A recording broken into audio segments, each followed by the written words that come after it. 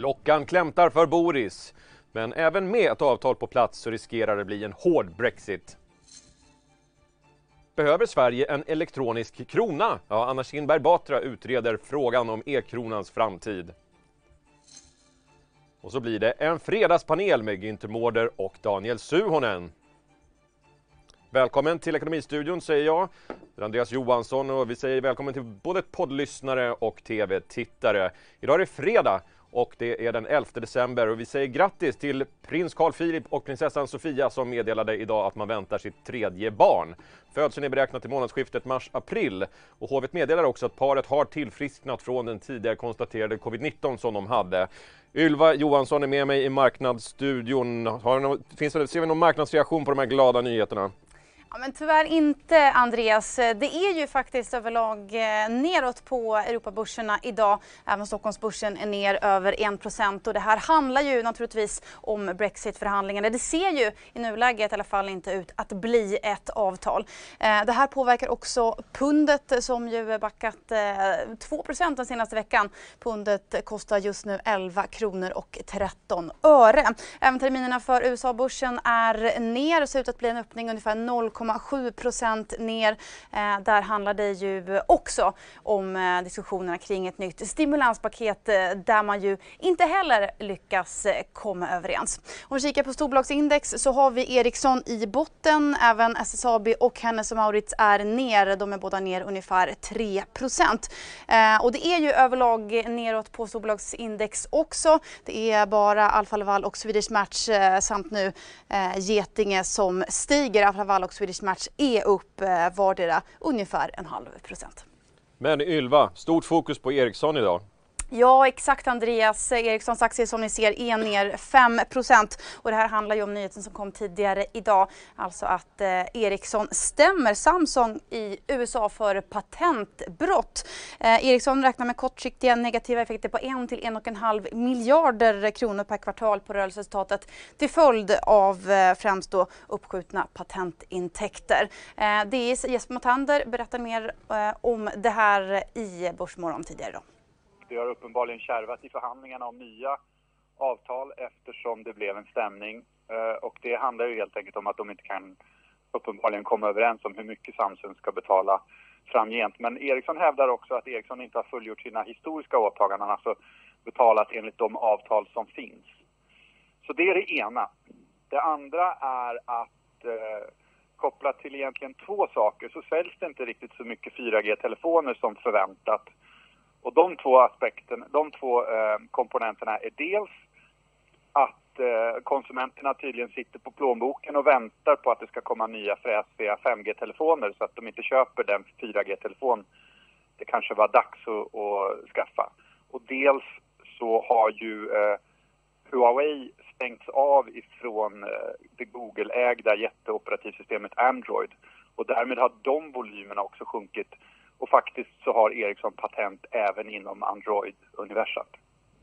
Coronakrisen har satt fart på både digitalisering och e-handel. Nu ska Anna Kinberg Batra analysera om det behövs en e-krona från Riksbanken. Det meddelade finansmarknadsminister Per Bolund idag. Jag frågade honom tidigare om vi verkligen behöver en e-krona. Ja, men det är ju precis den frågan som utredningen nu ska titta på. Det har ju varit en traditionellt väldigt viktig roll för Riksbanken att ge ut nationell valuta och att då också för oss medborgare att det finns ett betalningsmedel som också är statligt utgivet och också statligt garanterat. Men nu när vi då inte använder kontanter, vi använder det i mindre och mindre utsträckning, så är ju frågan då behöver vi ha den funktionen kvar och i vilken form ska den i sådana fall vara?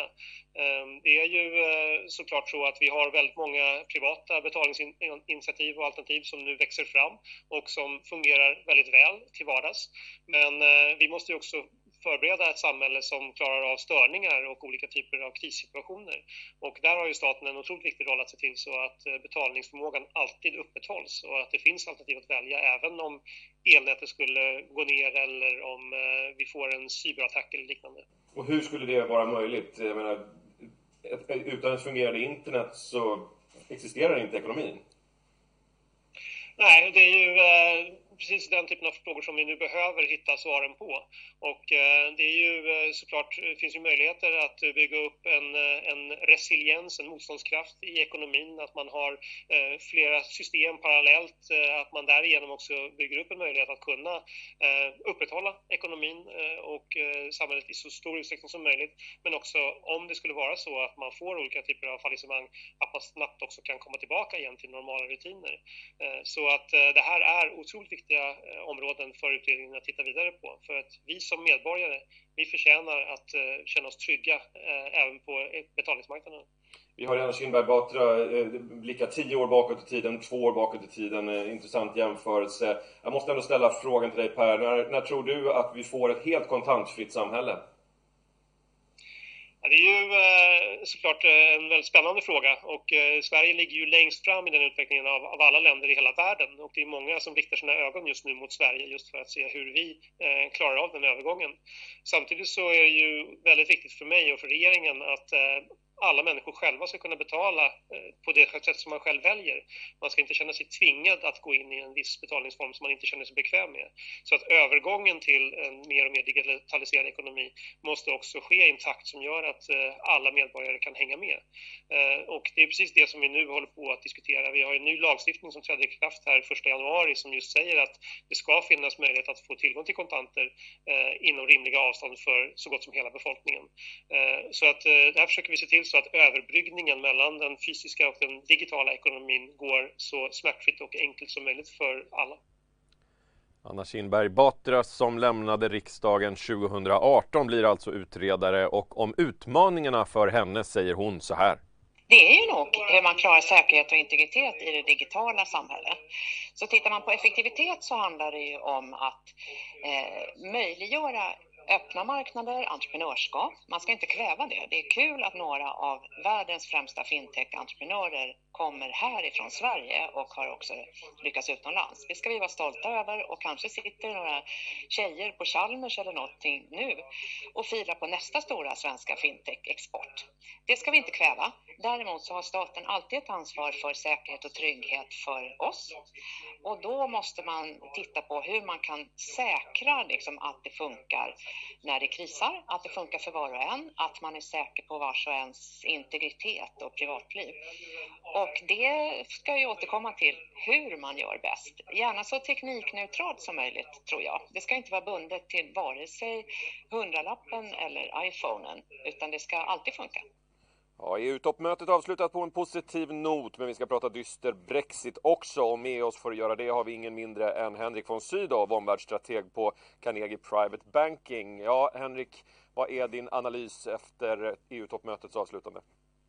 Ja, det var ju en god nyhet som kom från EU-toppmötet, och det var ju faktiskt så ett historiskt, det får man kalla för en landmark deal.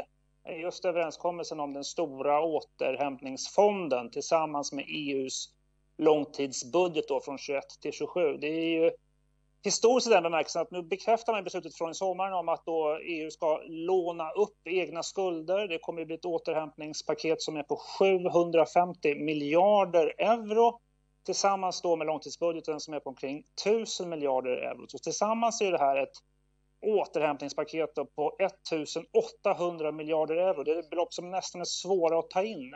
Men det är verkligen så att säga en stor överenskommelse. Det är en stor seger för det tyska ordförandeskapet, stor seger för Angela Merkel, verkligen, som ju då naturligtvis ger stöd för återhämtningen framåt. Hade man inte lyckats med det här så hade det varit ett stort bakslag för Europasamarbetet och också för återhämtningen i eurozonen och Europa.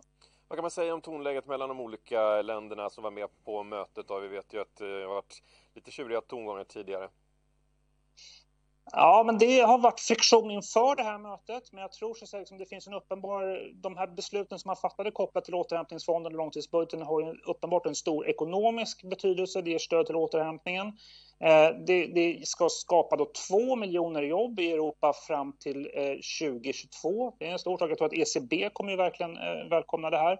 Sen så har det också då, som du är inne på i frågan här, det har en stor politisk betydelse. Det här markerar ju så att säga en vilja att gå vidare med en mer så att säga ekonomisk politisk integrering. Det kan ju i varje fall tillfälligt sätta stopp för de här alltså den splittringen som har funnits mellan nord och syd och också då möjligen mellan öst och väst. Vi får se hur det här spelas ut framåt. Men jag tror att det kommer pekas som på en seger för sammanhållning i Europa.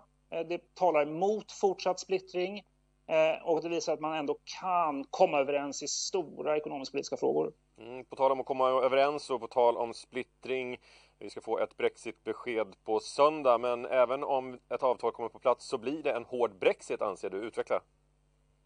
Jag tror man ska vara uppmärksam på det. Alltså att även om vi får ett avtal på plats så kommer det ju bli en annorlunda handelssituation mellan Europa och Storbritannien från årsskiftet.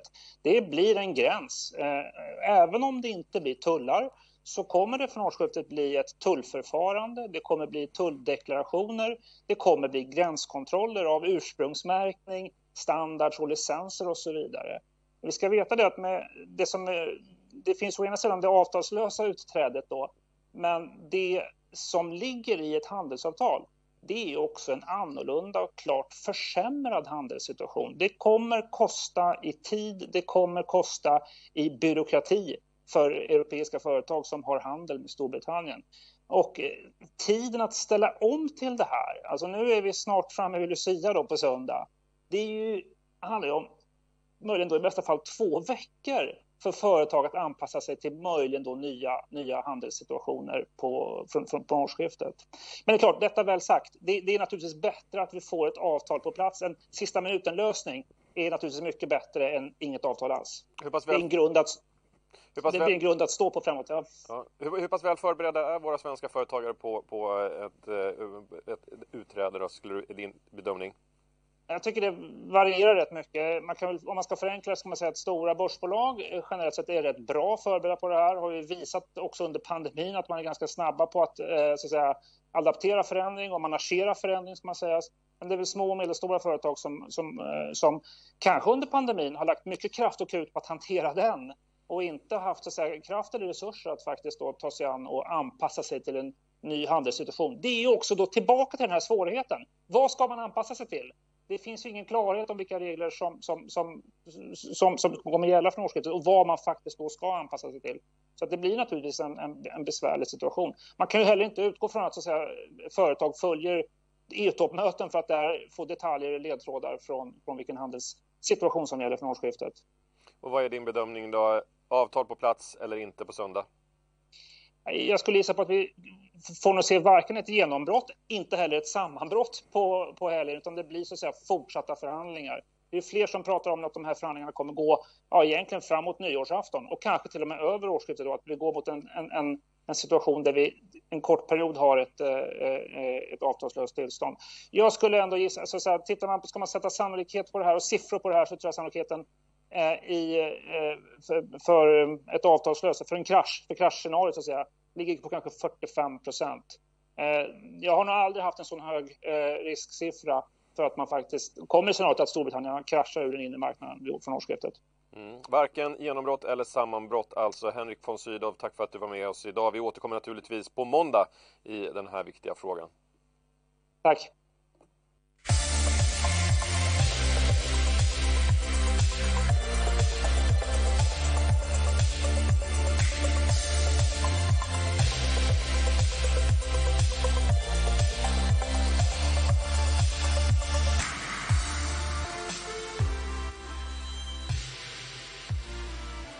Ja, även om livet känns som måndag hela veckan så har det faktiskt blivit fredag.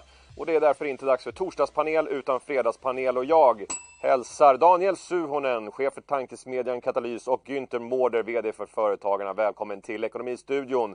Och vi ska för en gångs skull inte börja med kungsflunsan. Det är Nobelveckan. En fin svensk tradition som sätter Sverige i fokus i världen. Vilken betydelse har den? Och har ni några favoriter bland årets kandidater? Daniel, du ut först. Kandidater? Pristagare, naturligtvis. Nej, men jag är intresserad av faktiskt litteratur, så att den här poeten som har fått Nobelpriset kommer jag, tror jag, närstudera under julledigheten.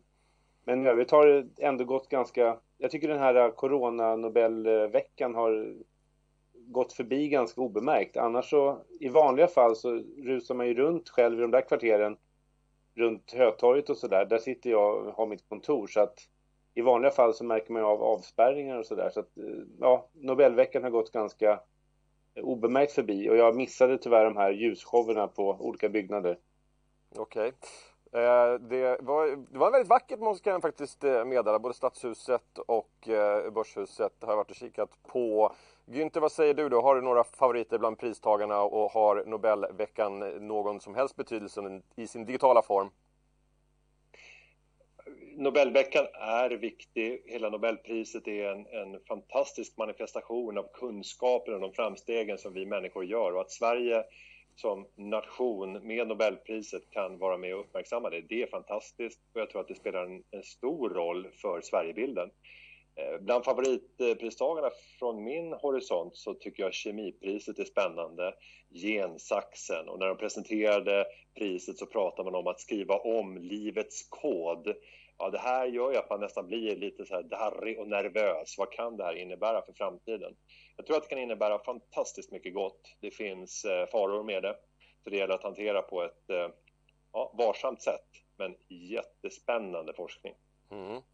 Ja, vi har pratat om ämnet förr och vi kommer inte ifrån det. Coronastrategin är mer aktuell än någonsin och regeringen har skärpt sitt tonläge ytterligare i veckan. Folkhälsomyndigheten är pressade. Vad gör vi rätt och vad gör vi fel, Daniel? Nej, men jag tror ju, om man tar själva hälsofrågan här, så tror jag att man har gjort ett antal misstag. Och jag själv har ingen aning om hur man ska stoppa en epidemi eller liksom hantera en sjukdom, utan det är uppenbart att vi har haft ganska lösa ganska lösa restriktioner som jag tror i vissa faser i alla fall i onödan spridit ut smittan och förvärrat läget. Och sen har vi haft en ganska sumpig förvaltningskultur i Sverige där man skyller på varandra och där det har saknats lager och så vidare. Jag fastnade för en formulering när Anders Tegnell fick reda på att de här krislagren av skyddsutrustning och mediciner och sånt som regionerna borde ha, men som inte då fanns då i Region Stockholm, Region Skåne och Västra Götaland. Då tyckte han det var en intressant notering, var hans citat. Han tyckte det var en intressant notering att de här skyddslagren som liksom hela strategin byggde på faktiskt inte fanns. Och det där tycker jag präglar hela den här coronastrategin. Vi har en stat som är ganska avmagrad. Man har inte befogenheter att ta beslut.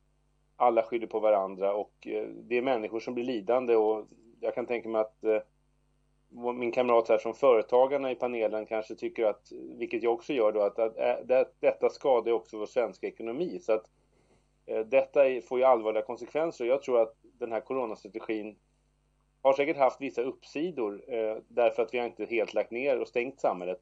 Men hälsoeffekten och på sikt den ekonomiska effekten kan bli förödande. Därmed bollar vi över frågan till dig, Günther. Vad har vi gjort rätt och vad har vi gjort fel? Ja, vi borde ju ha goda förutsättningar att kunna komma med de svaren. 3 medelålders vita män.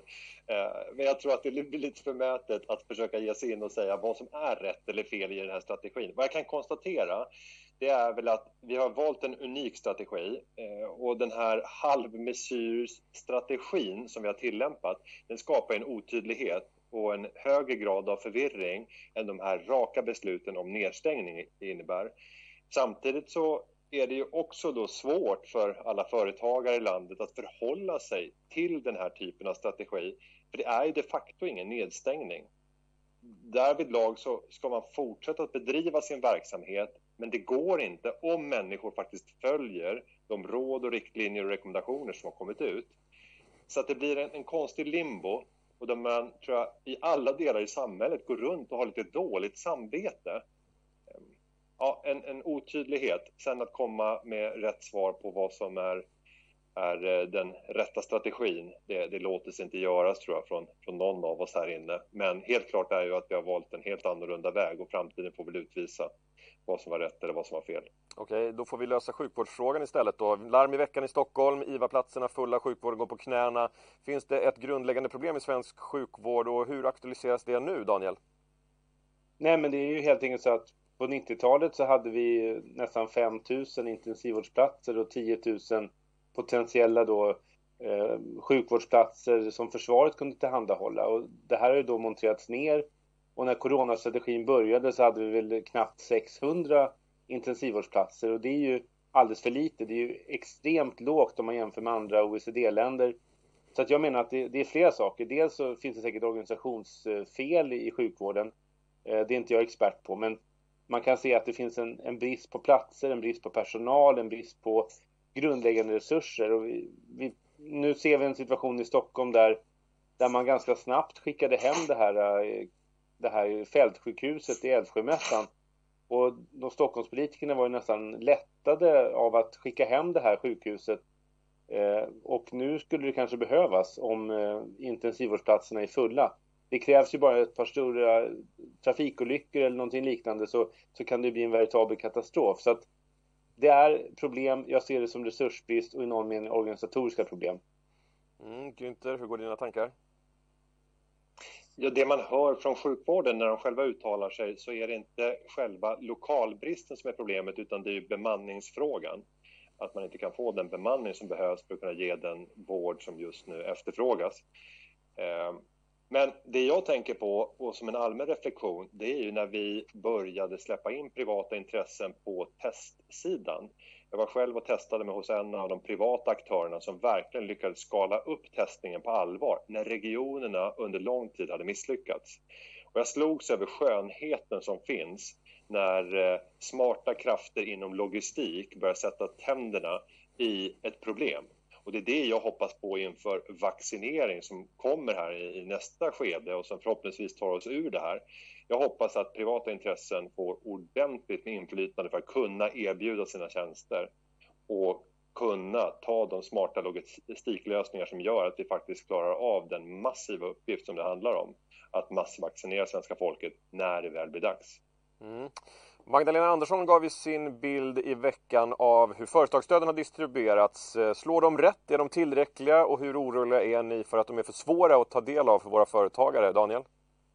Nej, men jag kan väl göra min eller diskussionspartner här liksom lite mållös. Men jag tillhör ju dem på vänsterkant som tycker att det är för lite och för komplicerade stöd. De här stöden verkar väldigt inriktade på egentligen storföretag och så. Och jag är också i mitt dagliga liv och i privatlivet i kontakt med småföretagare som helt enkelt vittnar om ganska stor förtvivlan. Det är otroligt komplicerade regelverk, och nästan varje led av de här stöden har ju varit med många villkor och med väldigt svårt att överblicka i förväg om man får utbetalningar, om man får de här stöden. Och jag tänker att i ett sånt här läge så tycker jag att det är väldigt viktigt att man skyddar arbetstillfällen, att man låter företag som utan denna pandemi går bra, restauranger som har beläggning och kunder i ett normalläge, hotell och andra företag som helt enkelt i vanliga fall utan en pandemi och de här restriktionerna har en välfungerande verksamhet. Och detta går ju att titta då bakåt med hyresinbetalningar, det går att titta bakåt i deklarationer och årsbokslut och så vidare. Så att det går att bedöma vilka företag som gör sig förtjänta, som har betalat sina skatter och så vidare, som har gjort sig förtjänta av att överleva den här pandemin. Så att jag tycker personligen att inga åtgärder får liksom halta när man ska skydda näringslivet och jobben och ekonomin till efter denna pandemi som jag hoppas kommer snart. Svårt att få polemik i Ekonomistudion idag, Günther. Vad säger du om, om Daniels tankar? Det är kanske inte ofta vi står på en scen eller debatterar så här i en studio och är rådande överens på den punkten. Men jag skulle faktiskt nyansera och säga att det saknas inte ambition från Magdalena Andersson. Lyssna på presskonferenserna. Titta på talen som presenteras när det gäller bedömd budgeteffekt.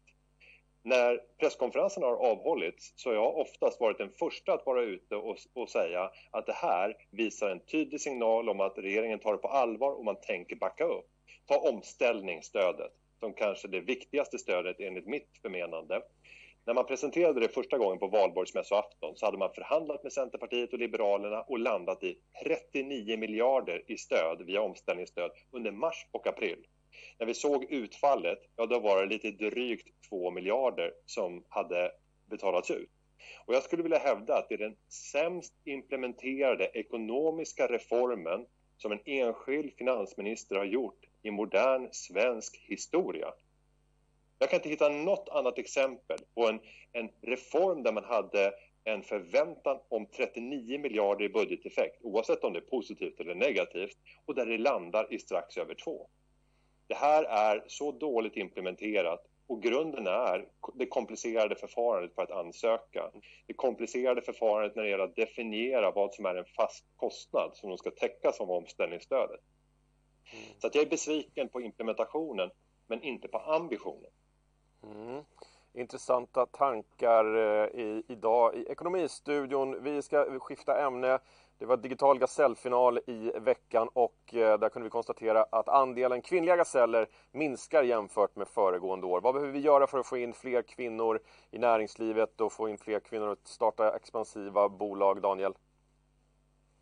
Nej, men jag tror att det handlar om liksom hela samhället och utbildningssystemet och så. Jag tror ju på ett sätt, inte för att låta som att jag inte bryr mig om detta, utan jag tror ju att det vi ser i utbildningssystemet där tjejer tar för sig, där vi har idag snarare ett problem att killarna inte hänger med i grundutbildningen i grundskolan och gymnasiet och så tror jag att, precis som man har sett i akademin, så tror jag att det kommer helt enkelt bli fler kvinnliga företagare. Och vi kommer in kanske sen på friskolor och privatiseringar i välfärden, och den sektorn har ju då delvis varit en bransch där kvinnor har kunnat ha ett företagande i större omfattning.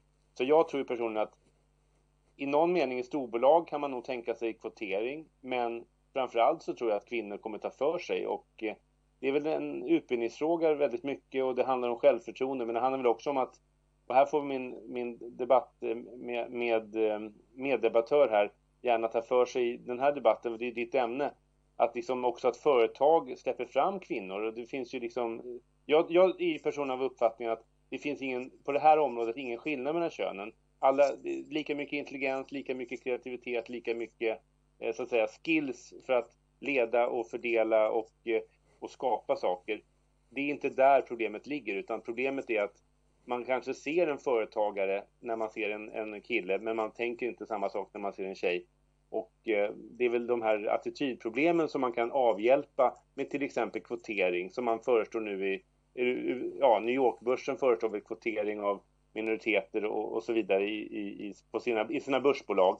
Så att jag tror att man kan gå den vägen, men man kan också se till att helt enkelt inspirera unga tjejer att starta företag och bli entreprenörer. Inte kvotering, säger Daniel, är det rätt väg att gå?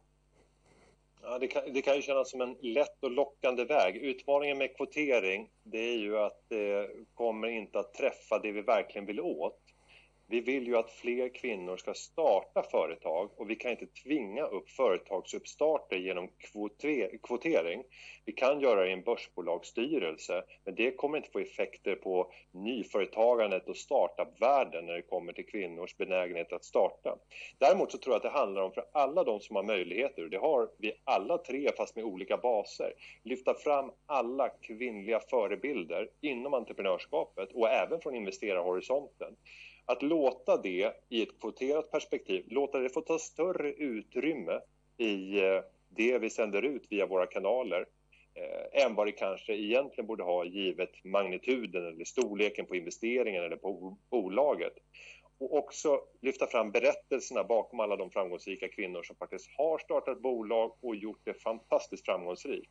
Och jag tycker att vi är relativt duktiga på det i ett svenskt perspektiv, och det kommer fler och fler exempel på duktiga kvinnor som har startat inte bara ett utan flera företag. Och det är den typen av berättelser som jag tror kommer stärka många i sin övertygelse om att göra en resa. Vi gör också en särskild insats där vi försöker få alla som driver enskild firma, för där är kvinnor överrepresenterade, att lämna den företagsformen till fördel för aktiebolaget. Så att man separerar det privata livet från företagarlivet. För annars så står du ju med hela din personliga risk investerad i ditt företagande. Och då förstår jag att man tar det lugnt med risker. För att du kan riskera hela ditt privata liv. Så enskild firma måste bort som företagsform för de allra flesta. Okej, enskild firma borta alltså. Vi lämnar den mycket intressanta frågan och ska strax avrunda. Men avslutningsvis helt kort, Daniel, du var inne och nämnde just privatiseringen av skolorna och friskoledebatten. Hur går dina tankar? Nej, men jag har ju drivit den här frågan. Jag är ju en kritiker till vinstdrivande friskolor och det som är intressant nu i den här debatten som har varit lite loj ett tag, det är ju att den har bubblat upp nu sedan någon månad tillbaka, några veckor tillbaka, efter Filippa Mannheimers då uppmärksammade artikel, en lärare som då skrev en väldigt passionerad sågning av det svenska friskolesystemet och skolsystemet i stort. Och den har ju fått då en våg, som jag ser det, av gräsrötter, lärare, rektorer, personal i skolan som själva berättar och lyfter fram sin kritik. Och det tror jag personligen kommer vara en faktor som gör att det kan bli en förändring. Därför att vi som har från en politisk horisont kritiserat friskolor och liknande vinstdrivande delar av välfärdsstaten, vi har ju då så att säga haft en motvind de sista åren. Fokus har legat på andra frågor. Och vi har haft ett väldigt stort motstånd från så att säga, lobbyister och friskolägare och så.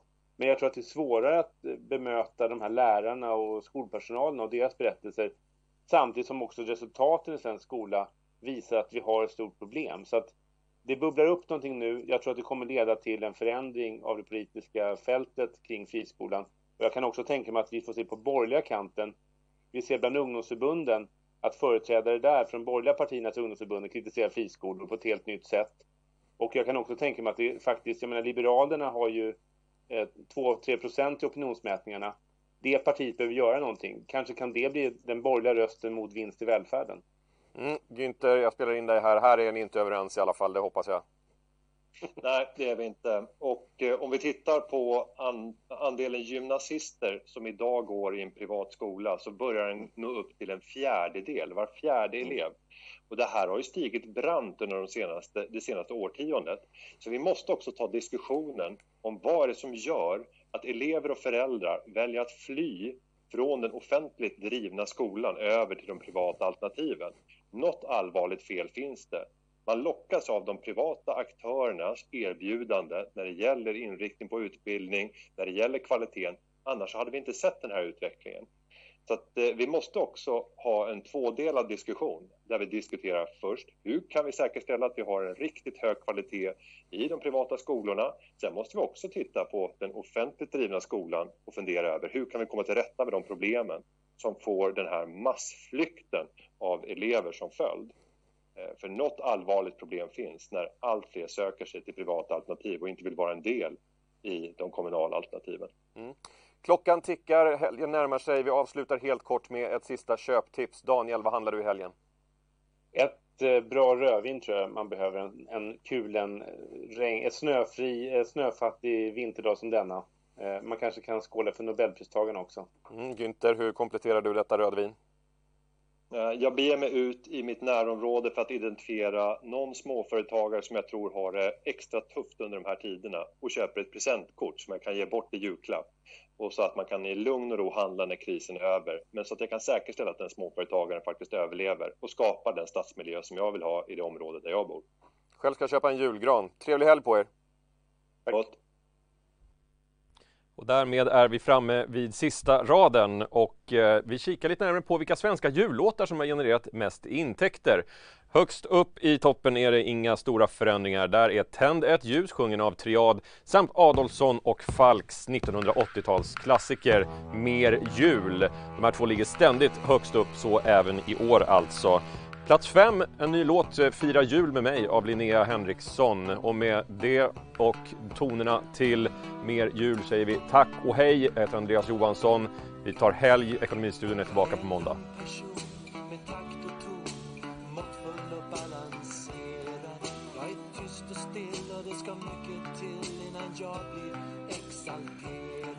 Men jag har en last som håller mig fast i ett järngrepp varje